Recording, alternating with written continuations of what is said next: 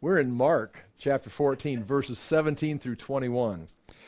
We are going through this. It's the Last Supper. Jesus comes in. The disciples get the meal ready. The place is set up. We talked about that last week. Mark is focused on two things. It's going to be the betrayal and then the Last Supper itself. Tonight we're going to spend basically talking about the betrayal or the conversation at the Last Supper. I'll read through this beginning in chapter 14. Again, last week we talked about them coming from Bethany and getting the place set up.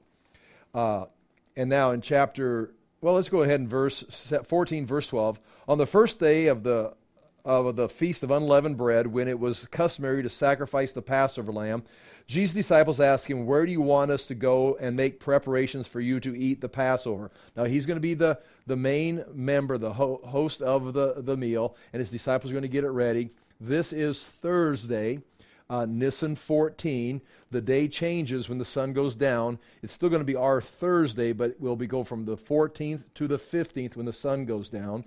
And they got to eat the meal after sundown, but before midnight. And they're going to get a place prepared. So he sent two of his disciples, and we know that's Peter and John from other Gospels. Go into the city, and a man carrying a jar of water will meet you. Follow him. Say to the owner of the house, he enters. The teacher asks, "Where is my guest room where I may eat the Passover with my disciples?" Again, notice he's making he says, "Where is my guest room where I can eat with my disciples?" So he's going to be the one that's kind of hosting the party or the meal, the Passover.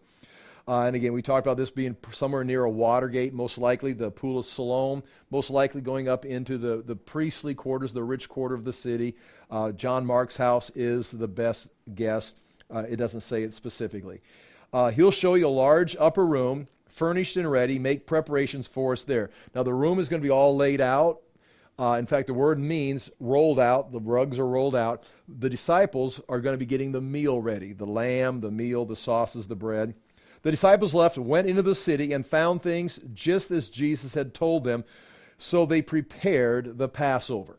So that's the two of them preparing it. The rest of them are probably in Bethany, and they're going to make the journey. Now, Peter and John are going to go back to Bethany, which again, if we look right here, the meal would be over in this area of the city.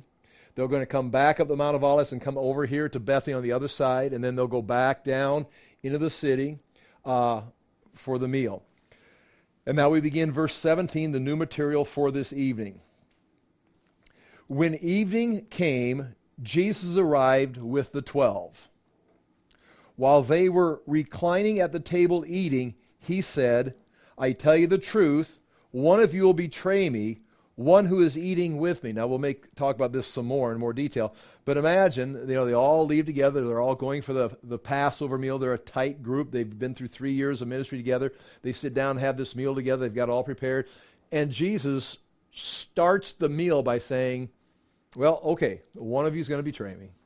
It's like, and we'll talk about that in more detail, but it's like, you ever been to the family meal? A family, everybody gets together after so many years. It's a special holiday. And everybody sits down, and that one person's going to say something awkward at the table. It's like, come on, can we just skip that this year? Well, Jesus is that guy tonight. Everybody sits around, everybody's having a good time, getting ready for our Passover, very serious. Well, I'm glad we got you all here. One of you is going to stab you in the back tonight. It's like, whoa, why do you bring that up again? Well, Jesus just does. So it's kind of like that awkward social moment. Jesus starts the meal off with it. "I tell you the truth, one of you will betray me, one who is eating with me." They were saddened, and one by one they asked him, "Surely not I." "It is one of the 12, he replied. Now, there's going to be 4 clues that we're going to see as we go through this. "It is one of the 12, he replied, one who dips bread into the bowl with me. The Son of Man will go just as it is written about him, but woe to that man who betrays the Son of Man. It would be better for him if he had not been born." And we'll talk about that sentence. There's a contrast right there. It's going to happen just like it's written. Listen, guys, nothing's out of control here. It's just like it's written. I'm going to be betrayed. I'm going to my death just like it's written. I mean, we go through the verses, Isaiah 53, Psalm 22, Genesis chapters. I mean, we just go, Zechariah, it talks about the shepherd being slain and the sheep being scattered. Just one right after the other. Guys, there's nothing you do to avoid this. Then he says, but... Then he goes back to the human responsibility. Woe to the man that gets caught up in this prophecy. Meaning, I'm going to my death. And it's going to happen something like this, and someone's got to do it. And one of you is going to make, in a sense, a free will decision to step into that prophecy and fulfill it. So you're going to have a look at that verse a little bit. There's that contrast. It's written. It's going to be done. But one of you is going to do it. While they're eating, Jesus took the bread, and so that's the first part we'll talk about tonight. The second part comes up now. While they were eating, Jesus took bread, gave thanks, and broke it, and gave it to his disciples, saying, "Take it, this is my body." And then we'll talk about that more next week. The actual institution of what we call the Last Supper, or the meal for the new covenant. It's the Passover meal, recognizing them leaving Egypt. But he's going to change it right here. Jesus is going to change the Passover meal into the new covenant, celebration of the new covenant. Now that's not undermining the fact that the Old Testament was true and there was a Passover meal, but it's right here. Jesus is at the Passover meal saying, okay, we're going to be doing something new. This is now going to represent not the lamb coming out of Egypt. We're going to have now my body and my blood of the new covenant, where you're going to have fellowship with God, where you're going to, like Jeremiah 31 talks about, you'll be given a new heart, and the laws will not be written on stone, but they'll be written on your heart. Okay, in the notes, here we go. Chapter 14, verse 17 through 21. It says, "And when it was evening, he came with the 12. And again, this is all Thursday. And it's the 14th of Nisan, the 15th. It's going to be at sunset. So, the sun has set, this day is over, it's still Thursday, but the new day begins, so now it's on the 15th, and they've got until midnight now to eat this meal. And that's what I point out, point 1. Point 2, the meal had to be eaten after sunset, be done before midnight. Now, what's interesting, just to point out, point 3, the meal was to be eaten according to Exodus 12:11. This is the way it was to be eaten. The law says this is how you are to eat it, the Passover meal. The Jews that celebrate this, with your cloak tucked into your belt, again, they would have their coat hanging down. When they're ready to move, they would pick it up and tuck it in, gird your loins. They'd tuck in their coat, your sandals on your feet, and your staff in your hand. Eat it in haste, meaning in a hurry. It is the Lord's Passover. So because they're leaving Egypt at night, you've got to leave in a hurry. Pharaoh's going to say, get out. You've got to eat quick and go. There's no time for the yeast to rise in the bread. Just get out and go. So that is the way it was supposed to be eaten. Now, by this time, this is important for, otherwise, if you're paying attention to the scriptures, like, well, they're celebrating the Passover feast. They're all they're laying down. They're going to be reclining on their left side. Like if this table's probably slightly too high. You can imagine if you're leaning on your left arm, your feet would be coming out from the table. You'd be leaning on your left table or left arm, eating with your right hand. You'd be eating off the table. And it's like, what I can relate it to would be dipping bread in oil. Like you go to a restaurant and they bring you a little cup of oil and some fresh bread, you dip it in there. That's how they're eating. But it's not oil. It's going to be some kind of a bitter sauce, like herbs and things that they would dip in, and they would dip the bread. They're using the bread as like a utensil. And just like at a restaurant, you don't know, well, Tony and I do, we have two different bowls because we're like just slopping the stuff in our mouths. But if you're in a public setting and you're doing it decently, you'd have one bowl and you'd dip some bread in there and you'd eat it. Someone else would dip some bread in there. Now, you're not going to double dip, of course, but you dip it in there. And so you'd be sharing. There'd be several bowls sitting on the table, especially with 13 guys sitting around the table or leaning on their left shoulder or their left elbow, the left arm, reaching over, dipping the bread in the sauce and eating it, and maybe rolling some meat in the bread while they're eating. They're using the bread as the utensil.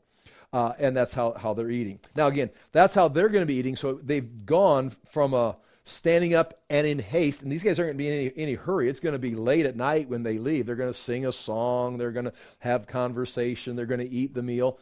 And then they're going to go out later. So they're not eating it in haste. They're not eating it standing up. They don't have their shoes on. Jesus is going to wash their feet. So they're barefoot. They're laying down or leaning down, reclining, and they're going to be eating it slow. So the custom has kind of changed in that sense. So just understand that's just an understood fact. Because of the culture, because of now it's like it's been, 1,400 years. It's more of a memorial feast for what they remember, and they're not eating it like they're told to in that sense. I don't consider that a violation, but do take a note of that, because some people, if they caught that, would attack the validity of this.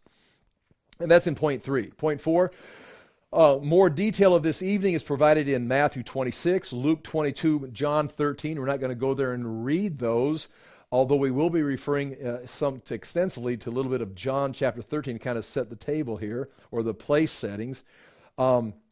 So Mark is concerned about, like I said, the two basic things is the betrayal, and that's what we're talking about tonight, the betrayal of Jesus, and then going to be the new covenant meal, that Jesus, this is my body, this is my blood.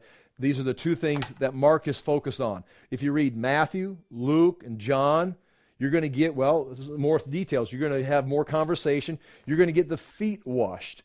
Right after Judas leaves, after this, the betrayer is identified and he goes into action, Jesus then stands up from the meal in the book of John and begins to wash people, goes around the table and starts washing their feet, because everybody had come in. Again, now, we could do some speculation here. Nobody washed anybody's feet, and that was part of the servant's job. Now, are there servants in this house? There's servants in this house, because if it's John Mark's house, there would be servants. Apparently, there's no servants attending the table. Who's attending the table? John and Peter are the ones that did the preparation of the food. But no one took the initiative to take the role of the servant washing the feet. Again, we don't know why there's no servant. Maybe Jesus is just renting the room. Maybe he made arrangements. Maybe, again, like we talked last week, this could be just preordained that God, the people just knew all these things in place. Probably Jesus arranged it. Maybe Judas helped set it up, or somebody, one of his key officers. Peter and John, of course, got the meal ready, but there's no servant at the door washing people's feet as they come in on these rugs. I mean, some of you even take your shoes off when you come in our house. I never take my shoes off. Even Tyler takes his shoes off when he comes in our house, which, it's like, thank you, Tyler. But in my world, I don't take my shoes off. In fact, Tony's got to remind me if I come to your house, make sure you take your shoes off, because I just come walking in. But these people would, because the streets are different, they're walking in sometimes animal waste and stuff, because there's animals in the streets. It's a dirty climate. And so they come in, they take their shoes off or their sandals off. These guys have come in, but no one washed anybody's feet. They just came in, sat down at the table, apparently. Because once this is taken care of, these verses are taken care of, you go to John. After Judas leaves, Jesus stands up, puts a towel around his waist, dresses himself like, again, he's the host. He's the one who's got the seat of honor at this table. He puts a towel around himself and goes around and starts washing everybody's feet. Now, Judas is gone, so Judas doesn't get his feet washed, but Jesus is doing that work. So that's something that's going to be covered later. Some other things, the disciples are going to argue about who's the greatest during the meal. Jesus' high priestly prayer in John, he's going to pray and have some conversation and do some teaching, and there's going to be some conversation that's left out. Mark is going to be focused on the betrayal we're talking about tonight, and then the new covenant is going to be instituted. And that's point 5.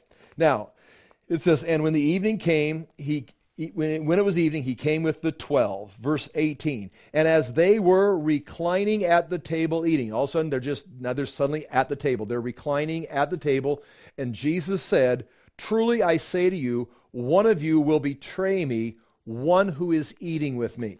Now, again, he's talking to the 12. Now, these are the 12 disciples. He has chosen these 12. He's trained these 12. They've gone alone by themselves, had alone time, if you want to say that. Some of it's been in professional training. Some of it's been personal interaction. He's got guys that they've all had some kind of special interaction. You got Peter, James, and John that have gone with him several times. Judas is not just the loser.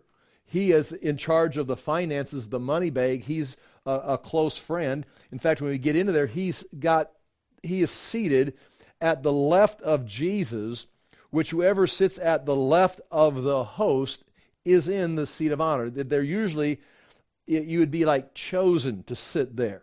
Now, we don't know if Jesus said, Judas, come sit by me. Or if wherever they in a setting like this, they're at the Pharisee's house or someone's house, Judas always sat there because he's Jesus' right-hand man sitting to his left, but he'd be the right hand. He's got the money bag. And so Judas and Jesus have had some serious interactions together. I mean, he's not just like disciple number 12. I'm going to sacrifice that one. It's the run of the litter. This guy's possibly, when Jesus dies, Judas takes over. I mean, that it could be that setting. You think of John, but John is the youngest. He's James's younger brother, and he's the youngest of the disciples. He's with Jesus, but he's usually in a training position, kind of like watching, observing with Peter and John. Peter and James, his older brother. Peter, of course, we know all about Peter. He's the spokesperson for the group. Judas maybe is not the one who's talking all the time. He may be doing the thinking. He may be making plans. But Peter's the one who's always doing the talking. He's the one who's kind of like the spokesperson for the group. Like if they're going to have a little complaint, they're going to talk about it, and Peter's going to bring it to Jesus. Judas is clearly a planner because he's already got a plan in play tonight before they sit down. So that's that setting. So the 12 are there. They're close. They've all come in, they've worked together, they've gone 2 by 2 off in the ministry. They've seen these are not just 12 guys that work together. They've gone off and had the power of God manifest. I mean, if it be healing, if it be crowds coming to them, if they're seeing Peter walk on water or Jesus walk to them on the water, they've seen things that are unbelievable, except the fact that they saw them, they knew it happened, and they probably have done some miracles themselves, as is recorded. And so this 12 is an interesting group. They're a tight group.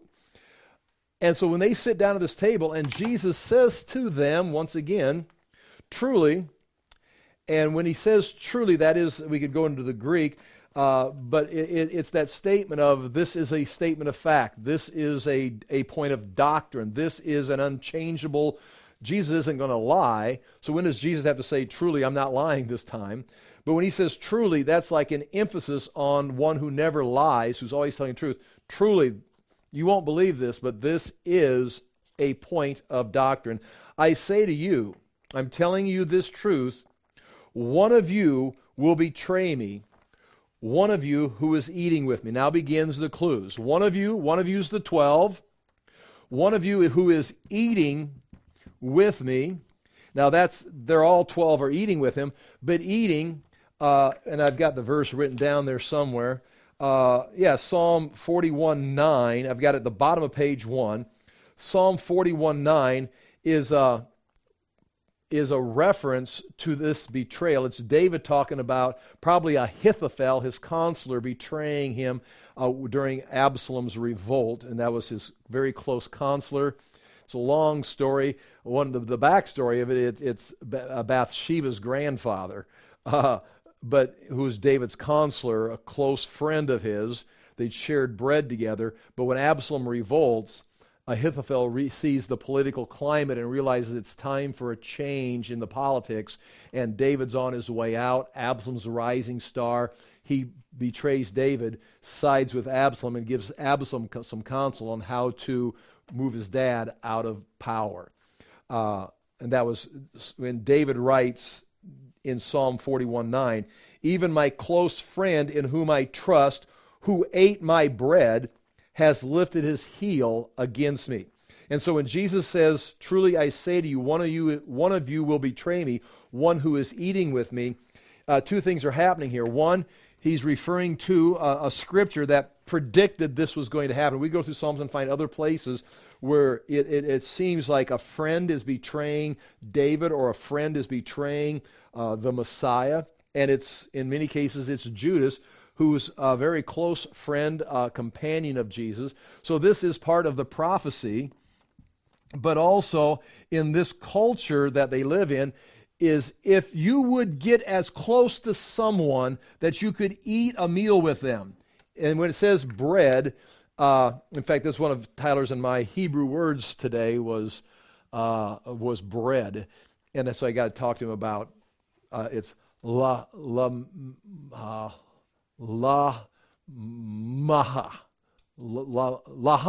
Yeah, laham. Okay, you don't care, but now this is me, ham. Okay? Now, that is bread. If you want to say the house of bread, you'd put something like the house of Beth Shemesh, the house of the sun. Beth Maham is the house of bread. And this right here is Lahim. Oh, wait. I did a mistake there. Laham. Beth Laham. And that's Bethlehem.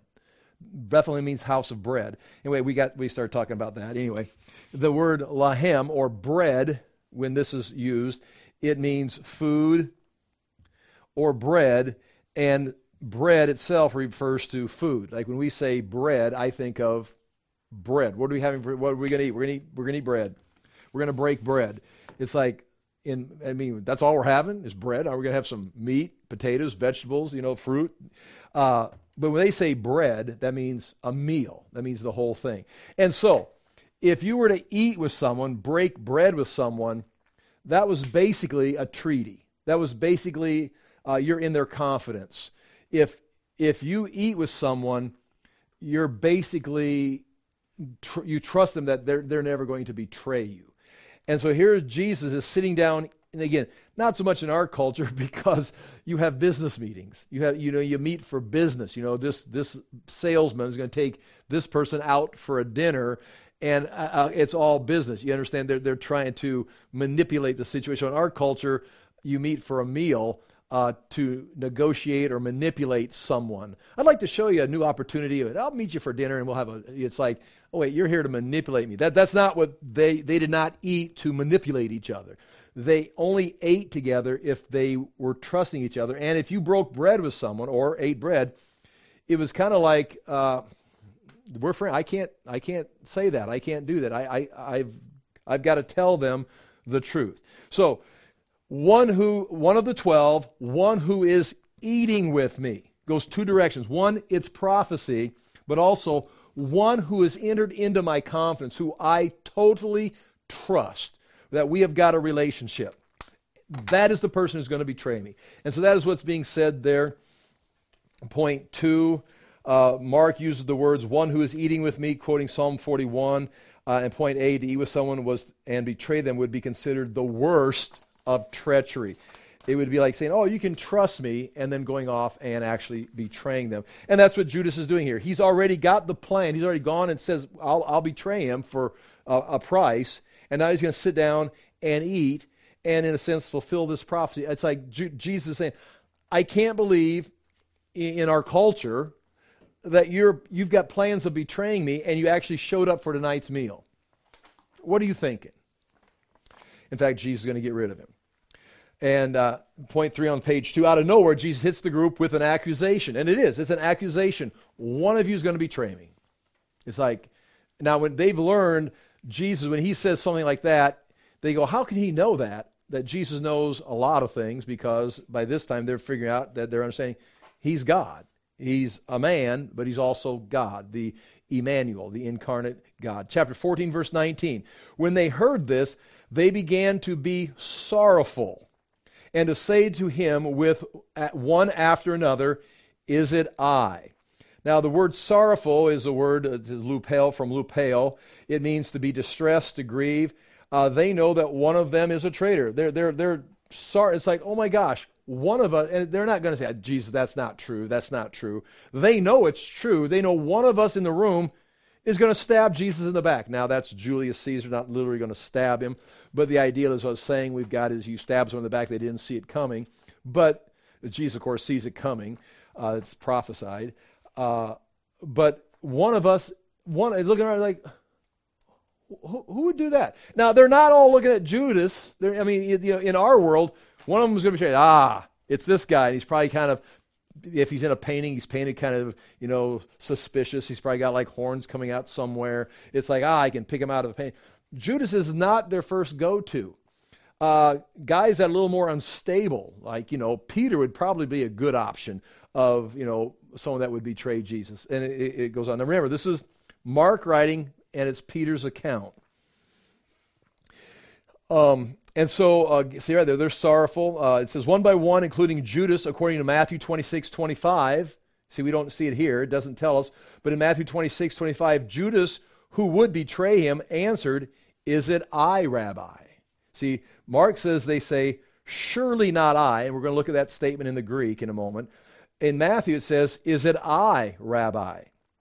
He answered and said to him, "You have said so." In Matthew, Judas says, "Is it I, Rabbi?" And Jesus responds, "You have said so." Jesus' response to Judas was most likely a private meaning. Judas was sitting next to him, and we're going to see here. So that statement, when Judas asked him, they're close enough that it doesn't have to be a public statement. Remember, you got 12 guys sitting around a table. It's not a class setting. That's not, Jesus is not instructing. He does make this announcement, but there's going to be conversations going around. Think of, Thanksgiving meal. Think of any kind you got. Think of 13, bros hanging out at a religious feast, and they're all, everyone's talking, you'd assume. Now, point 2, the phrase, "Is it I?" In the Greek, it is mete ego. Mete ego. Ego is it's a pronoun. It means I. Mete, point B, is important here. And I've got it in a box right there. You can see it in the Greek.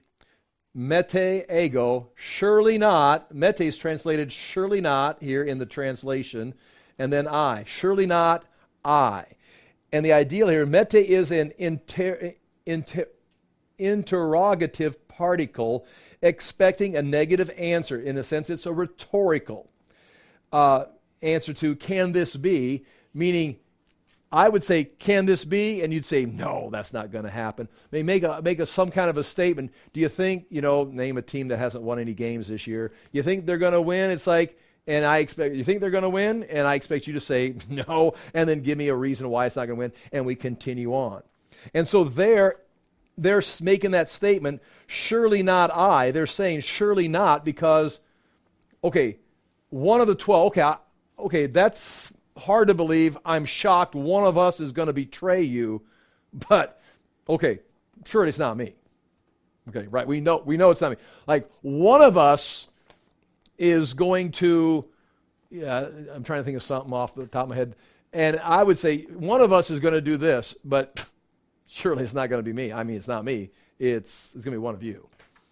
And that's what they're saying. Surely not I. Okay, Jesus, it's not me. How can I help you? And so the answer they're expecting, of course, would be no. Ego is the first person pronoun, and it is only expressed when it is emphatic. So when it says surely not I, surely not me. And so I got 3 ways this could be translated. You got 2 of them from different sources. One I put together myself. And you can tell the first one's the one I did. Me, it surely isn't me, right? Me? Surely it isn't me, right? And they're expecting you to say, no, not you, not you. And they're all saying that. Or I got these 2 out of books. It is not I, is it? And meaning the not is emphasized. And surely you do not mean me. Surely you don't mean me. So who is it? So, surely it's not me. So tell me, who are we trying to protect you from? Which one is it? The disciples are not questioning their own behavior. See, I've taught this before. Every one of us like, because you read it in the English, was it I? And it's like you're looking around, Am I going to do it? Oh, no. I hope it's not me. I hope it's not me. That's not the way it's written in the Greek. You understand what I'm saying? It's not like they're all doubting themselves. Hey, I've been thinking about something like that. I'm not going to do it. It's like none of them are thinking, it's like, it's not me, so how can we get through this? So they're not thinking it's them. They're asking Jesus to reaffirm what they knew to be true. It's not me, right? No, it's not you. Don't worry about it. It's that guy. Yeah, that's what I thought. And that's not what he's saying. Now, Jesus gives three. I wrote three, and then I remembered a fourth one, and I wrote it in there, so I forgot to change 3 to 4. Clues as to identity. One, it's one of the 12. He's already said that. They're eating right there, eating with them, and that is more about they're violating a principle of integrity. If you don't eat with someone, you're going to betray. I mean, what kind of person does that? And then, of course, it's prophecy out of Psalm. The third one is going to be, he's going to say here in a little bit, one who dips bread in the same bowl as Jesus. He says, it is one who dips bread in the same bowl. It's two different things. Same bowl. Now, you say, well, he's already said that. It's one who's eating with me. Right, but there's 13 people eating at this table, and there's not one bowl. There's a bowl. I mean, I don't know. Let's say there's 13 people. There's 5 bowls. I'll show you a map here in a minute of the table. You can draw bowls on it if you want to. But it's the same bowl. So when Tony and I sit down at a table, they bring us one bowl, and then we share it. But if we had, all of us were at the same table, they'd bring, 4 or 5 bowls, and me and Tony would share the bowl. It is one who's sharing the bowl with me, which means it's someone sitting close to me. So it's one of the 12. They're eating, breaking social standard, fulfilling prophecy, and it's the same bowl, meaning they're within arm's reach. And then finally, we're not going to see it in this book, but in John 13:26, Jesus tells John, because we're going here next, it is he to whom I will give this morsel of bread when I have dipped it. So when he had dipped it, so right here, John asks him, who is it? And Jesus says, well, watch this. It's the one I give this bread to. Here you go, Jesus. I got this for you. Have you tried this one? Have you tried this bowl? Right there. And he hands it to Judas. So now right there, it's to the one I hand. Now you know where Judas is sitting. It's not like, it's the one I hand this to. Hey, Judas. And flips it across the table. I mean, that's not what's happening. He says, John asks him a question, like privately asks him a question. So John is sitting here. John leans back and asks Jesus a question. And Jesus says, well, it's the one I give this bread to. And so he gave the bread. So those are right there. You can see, and that's not going to come out in Mark. Mark is not giving us that information. But it does help us understand, because what I'm going to show you next, point 4, Scripture is being fulfilled as Judas makes his human plans. Judas making human plans with human intentions, and prophecies being, it's been written down since from eternity. This is what's going to take place. Meanwhile, Judas gets into the scene. It's like, okay, I'm going to do this, this, and this. I mean, it's almost like this prophecy is written. Again, now this is me just, making a statement. I'm not making a point of doctrine. But this prophecy is there, and we don't know who's going to step in and fulfill it. Is God going to select someone and say, you've got to do this? You want to go, you have to do this? Or is it, here's the prophecy, and of the 12, it's like someone's going to start thinking, and you're going to just fulfill this prophecy, which is kind of like a warning.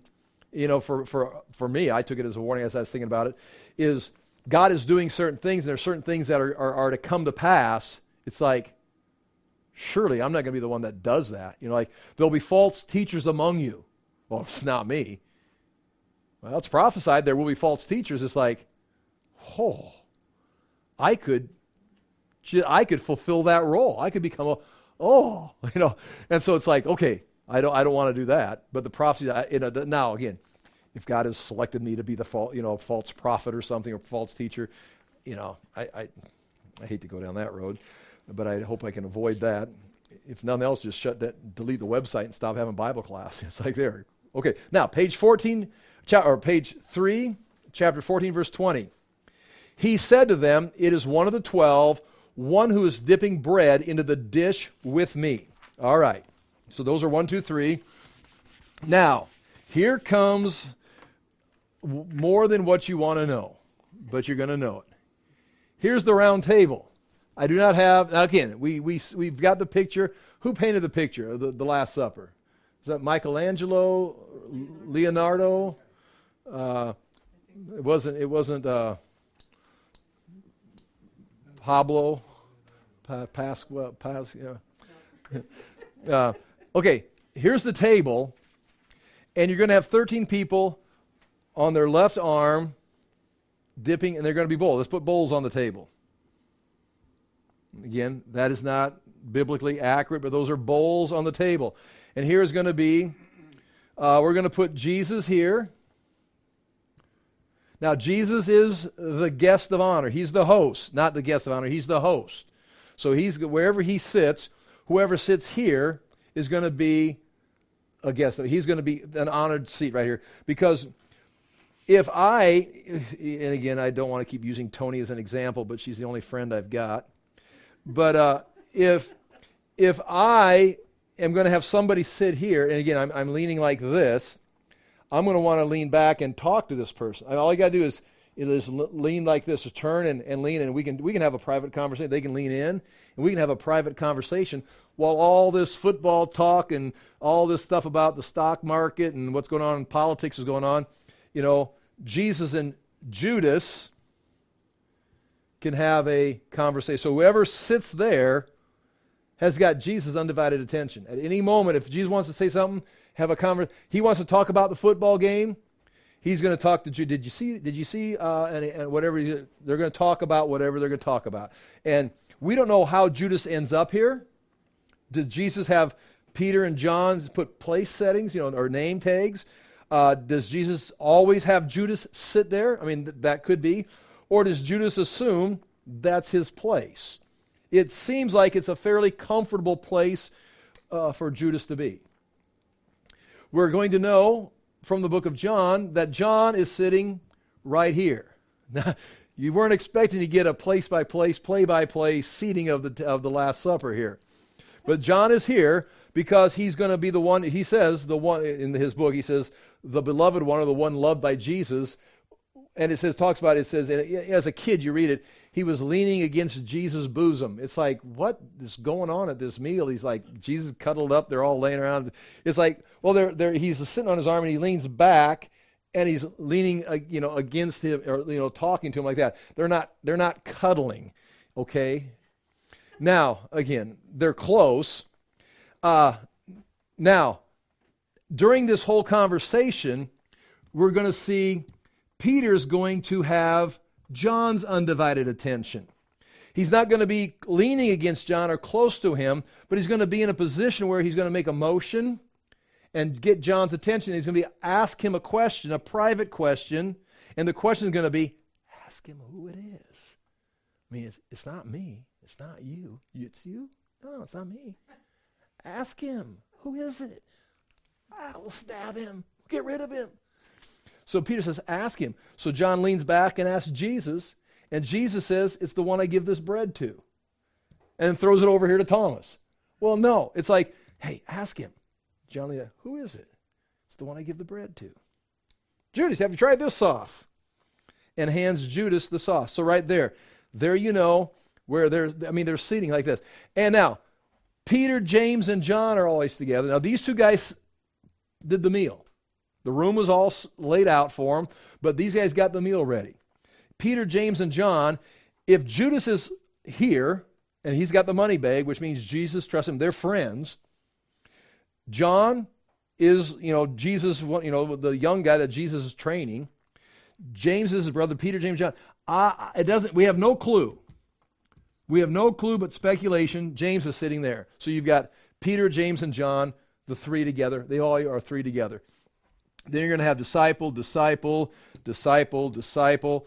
1, 2, 3, 4, 5, 6, 7, 8, 9, 10, 11, 12, whatever. And now if you turn the page, here you've got the answer key right there. And that's again, this is solid right there, how they're seated right there. Now, I'm going to read this to you, and then we're going to go back to the page. This is out of, you could go to John and read it if you wanted to, but I've got it written here for you. And just see how this makes sense now. This is from John 13, verses 23 through 30. One of his disciples, whom Jesus loved, that's John never calls himself John in the book. Always calls himself the beloved disciple, or the disciple Jesus loved, was reclining at Jesus' side. Okay? Now, if you don't like this arrangement, feel free to make your own map. This is not like a biblical correct, that I got a photograph. We got whoever's Leonardo's, but whatever. Okay. And clearly they were wrong. And the joke, I said that joke last week, right? Leonardo's painting. Is that who it was, Leonardo? Yeah. What did Jesus say right before that picture? Everyone get on this side of the table for the picture.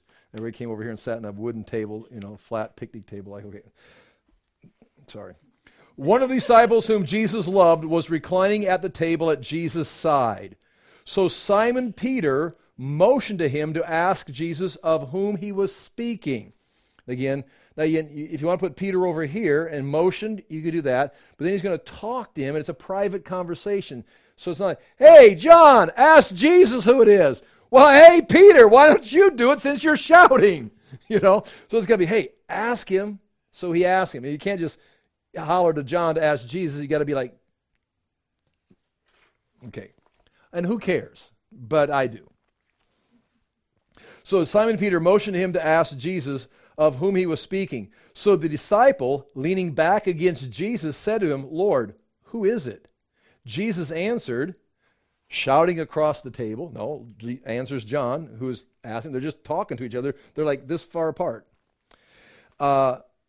Jesus answered, it is he to whom I will give this morsel of bread when I have dipped it. And they're all dipping bread in these bowls, the sauce, maybe putting meat in them when they get them dipped. So when he had dipped the morsel, he gave it to Judas, the son of Simon Iscariot. Again, he gives it, it's got to be close. It can't be like, and so he flipped it over to Judas. It had to be like, hey, would you hand this down to Judas? He just dips it and hands it to Judas, which of course is amazing because it's his right-hand man. It's the guy that's in the seat of honor. So when he had dipped the morsel, he gave it to Judas, the son of Simon Iscariot. Then after he had taken the morsel, Satan entered into him, which was almost, and Satan entered into him. Again, this is off the record, but it's right there. He says, one of you 12 is going to betray me. One of you who eats bread with me. You get that? Someone who eats bread. We've got a covenant. We've got a treaty of friendship. And they're going to betray me. And everyone's asking, well, surely it's not I. No, it's not me. Right? It's not me, right? No. Judas says it's not me. Surely it's not me. And Jesus is like, well, bread? You're eating bread with me? What are you going to do? It's kind of like, Lord, I've been thinking, but I've talked to the priest. I'm not going to do it. But when he hands it to him, it's like, are you going to be the one that fulfills this prophecy? And you got to think right, because right there it makes a big deal about it. When he took the bread, deal's done. You're done. You're in the prophecy. Up until that point, he could have gone to the priest. Now listen, Peter's going to make some mistakes. Peter's going to deny him 3 times. There's going to be a wide variety of opportunities for everyone. You've got to mean every one of these disciples had to have disappointed Jesus at some point where they're like, Judas right here has disappointed Jesus. He's gone to the high priest. Hey, I'll help you get him. Jesus hands the morsel of bread to him. Judas is like, listen, guys, it's me. I don't want to do it. Let's put a stop to this. But he doesn't do that. He takes the bread, pops it in his mouth, deal's done. So I would guess on the human side, now again, when Judas is introduced in the beginning of the book of Mark, he's introduced when Jesus chooses him as the one who'll betray Jesus. Jesus knew he would betray him. But you've got 2 things happening here. We're going to see it in the next verse of the divine prophecy, like a train. It's going to happen. But you've also got woe to the man that does this. Now, this is going to happen, but just hope it's not you that does it. Judas, is it going to be you? No, it's not. I'm not going to do it. Or, okay, you're going to do it. So when they had dipped the morsel, he gave it to Judas, the son of Simon Iscariot. Then after he had taken the morsel, Satan entered into him, which is interesting because all these plans have been made without Satan being in him. He was maybe hearing the voice of Satan. He was maybe thinking evil thoughts. He maybe had some, different ideas. Whatever he was thinking, it was all human, maybe, manipulated by Satan. But now at this point, he was not satanically possessed the entire ministry. But at this point right now, it says Satan entered into him. And I would think that's a pretty serious condition. Jesus said to him, what you are going to do, do it quickly. Now, no one at the table knew why he said this to him. So this whole conversation, Peter motions to John, who is it? Ask him who it is. Jesus, who is it? It's the one I give the bread to. Hey. Jesus says, then now Jesus says to Judas, loud enough for everyone to hear, well, what you're going to do, let's get her done. And everyone heard that. Why did he say that to Judas? Judas gets up and leaves. And if we read the other gospel accounts, I'm not sure, that doesn't say it in here. Some thought that he was going to go give money to the poor. Because in that same verse, it talks about one who betrays me. It talks about I give money to the poor. I support the poor. And so, and plus it was a Passover tradition, is you always, when you're eating, it's like, we got to remember the poor. And they go out and they give money. It is a big fundraising time for the religious groups and all the fundraisers. But Judas gets up and go, and no one thinks, sure, there he goes. He's going to go betray Jesus. There's someone who's, me? It's not me. It's like, who is it? It could be that Thomas guy. I've never really trusted. But Judas, where's he going? He must be going to go give money. Jesus and him, he'll never betray Jesus. Jesus trusts him with the money bag. And he's off and he goes. And so they don't hear Peter ask John. They don't hear John ask Jesus. They just hear Jesus after Judas takes it, says, right here, what you are going to do, do quickly. Now, no one at the table knew why he said this to him. Some thought, here it is, that because Judas had the money bag, Jesus was telling him, buy what we need for the feast, or that he should give something to the poor. They had two ideas. We're running out of the sauce. Listen here. Go take care of this. Okay, I'll go get some more sauce. Or I'm going to go give money to the poor. So after receiving the morsel of bread, he immediately went out, and then John writes, and it was night, obviously. But now the sun had gone down. We're into the night of the 15th. In Matthew 26:25, just so you see this, Judas, who would betray him, answered, is it I, Rabbi? He said to him, you have said so. So when they're saying, surely it's not me. It's not me, right? It's like, when Judas says it, Jesus has said to him, you're the one that said it. And so there we have it. Now all these details, I'll go back to page 3. I've written that all down right there. Jesus is the host, the center of the table. Everyone was reclining and leaning on their left arm. John sat next to Jesus, and I give you the verse that we just read. Peter did not sit very far away from John. That's point 3. The place to the left of the host was the place of honor. Judas is seated there. Again, maybe he always did. Maybe Jesus asked him to sit there. But remember, no one has washed their feet. There's no one at the door to wash their feet. Otherwise, Jesus wouldn't have done it. They're all at the table with unwashed feet, ready to eat. Did they all rush in? Did Peter and James tell everybody where they're sitting? Did Judas rush in and get this place of honor? How do they know where Jesus is sitting? But anyway, when Judas leaves, if you go to the book of John, that's when Jesus stands up and puts on a towel and goes around and washes everybody's feet while they're eating, which is a very humbling experience for him because he invited them to the supper. They're at his house, and he's taking their shoes off for them. And that's point 4. Point 5, and that's where I just guessed James is there. Okay. Now we are on page, and we got one more verse right here. Chapter 14, verse 21. Jesus then says, "For the Son of Man goes as it is written of him, but woe to that man by whom the Son of Man is betrayed. It would have been better for that man if he had not been born." And what we have right here is, again, first of all, for the Son of Man goes as it is written about him. If you look in the Greek right there, it says for, just the word for word translations, for indeed. And the word indeed is the word men, or M-E-N. And again, I'm not sure how to pronounce the E. It could be mean, mine, but we'll just say men. And then there's going to be a de coming up here.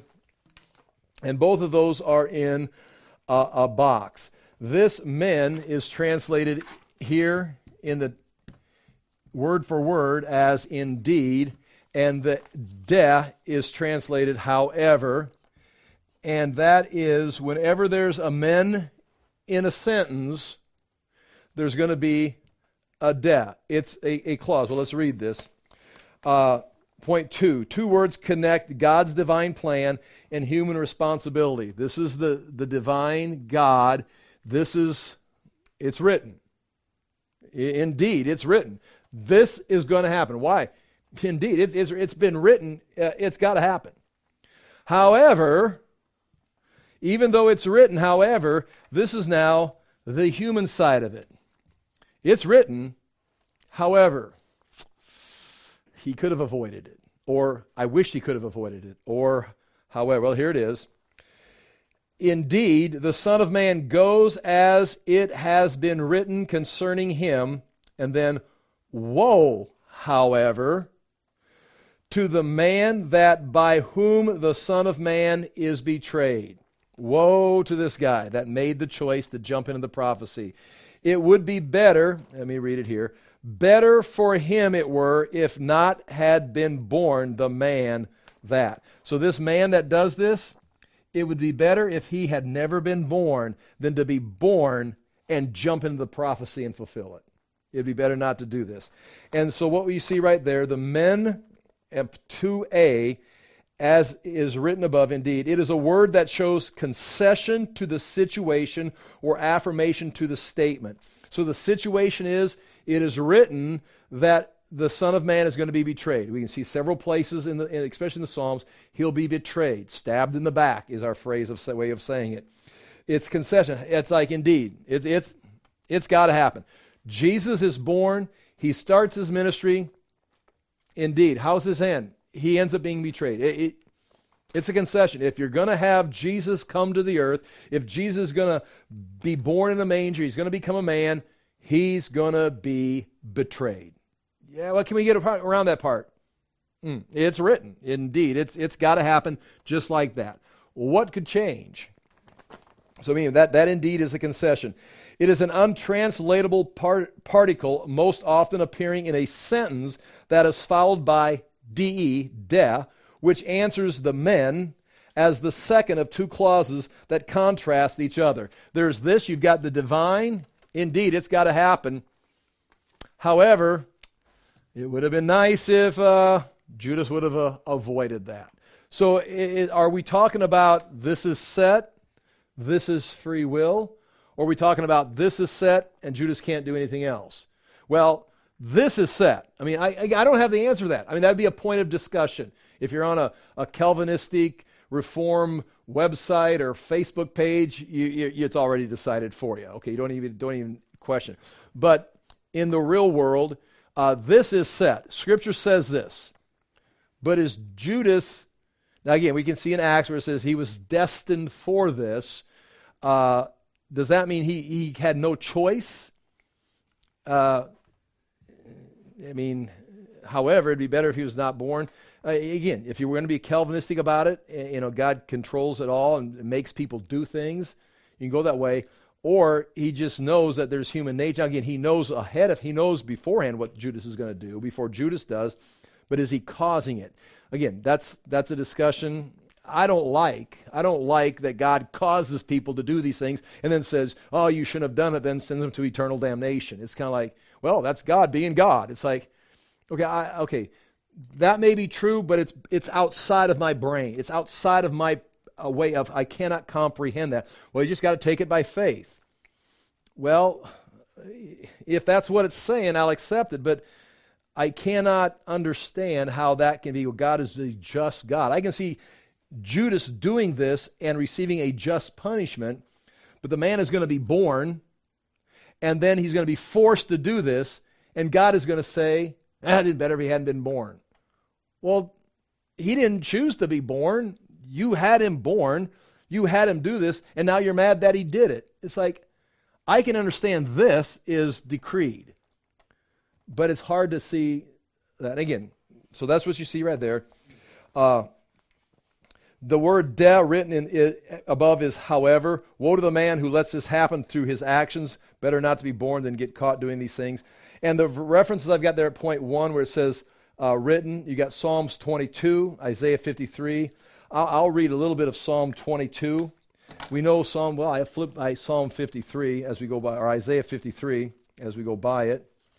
Isaiah 53, you know the verse right here. Again, this would be, talk about a long study, the whole chapter.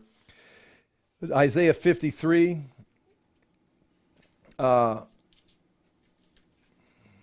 it begins in 52, verse 13. See, my servant will act wisely.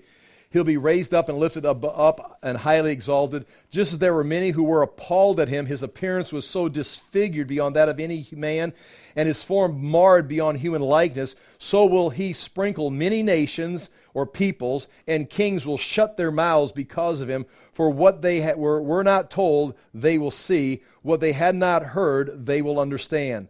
Who has believed our message? It goes on and talks about that. It says he had no beauty in verse 53 or majesty to attract us to him, nothing in his appearance that we should desire him. He was despised and rejected by men, a man of sorrow, familiar with suffering. Like one from whom men hide their faces, he was despised and we esteemed him not. Surely he took our infirmities and carried our sorrows, yet we considered him stricken by God, smitten by him and afflicted. But he was pierced for our transgressions. He was crushed for our iniquities. The punishment that brought us peace was upon him, and by his wounds we are healed. We all like sheep have gone astray. Each has turned his own way, and the Lord has laid on him the iniquity of us all. So there's a prophecy about where he's going to go. Psalm 22, another. Again, this would be a long study if we did all of these.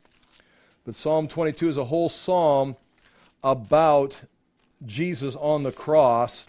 Psalm 22. And what is interesting is Psalm 22 verse 1 begins, my God, why have you forsaken me? Why are you so far from saving me, so far from the words of my groaning? When it says, my God, why have you forsaken me? As you know, that is one of the statements Jesus makes on the cross right at noon. So he's on the cross from like 9 o'clock in the morning until 3 o'clock in the afternoon.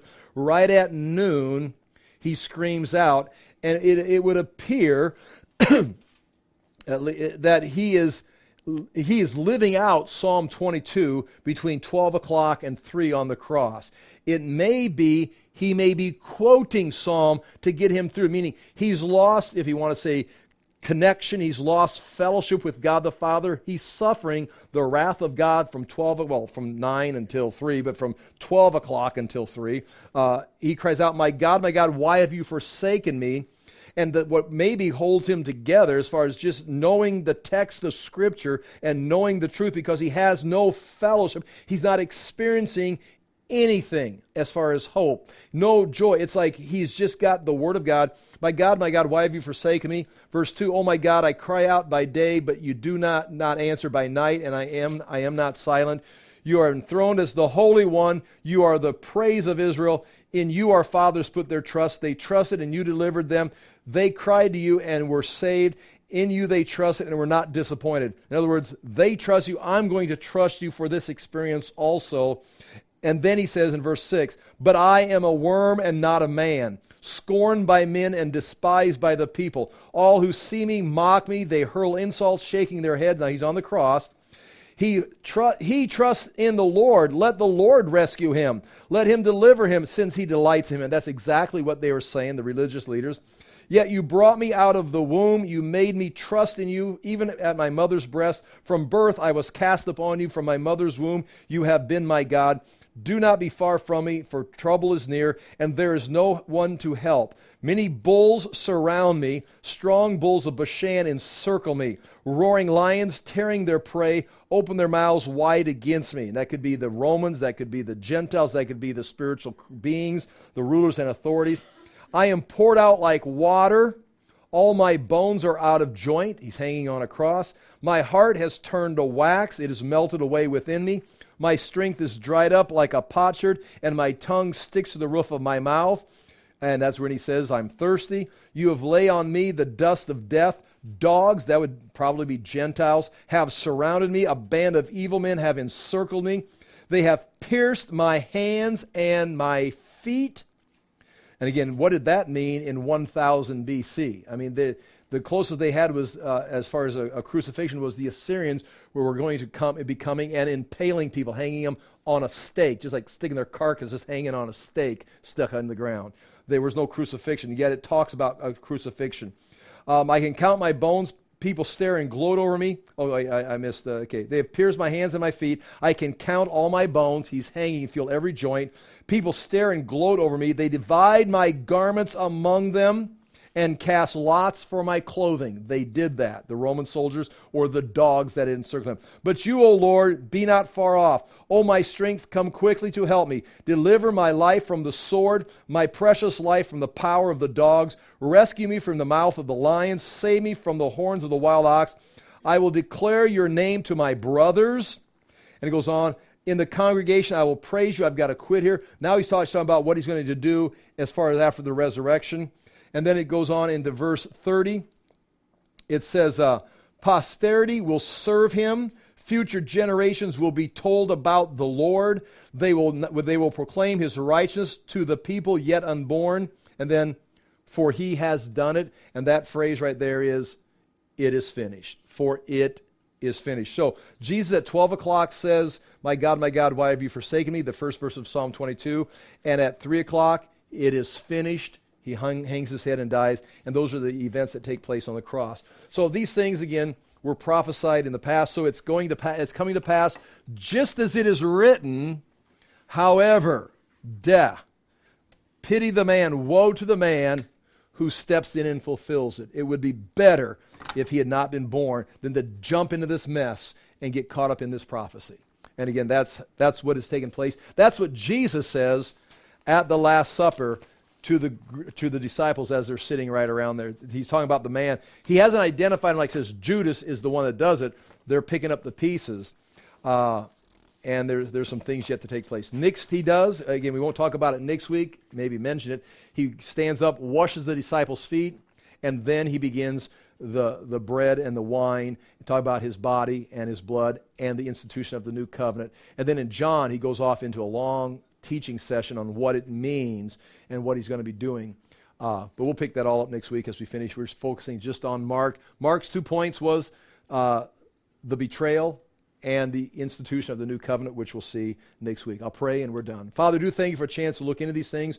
We ask that we may accept Jesus Christ and the work that he's done for us, that we may trust his work that he suffered for us, but also that we would help proclaim his name, that we live a life of following him, not just proclaiming his name, but actually living in his righteousness and doing the things he's called us to. We do ask that we would walk in his ways and, again, become the people you've called us to be at this time in history. In Jesus' name we pray. Amen. Thank you for your time. Thank you for being here.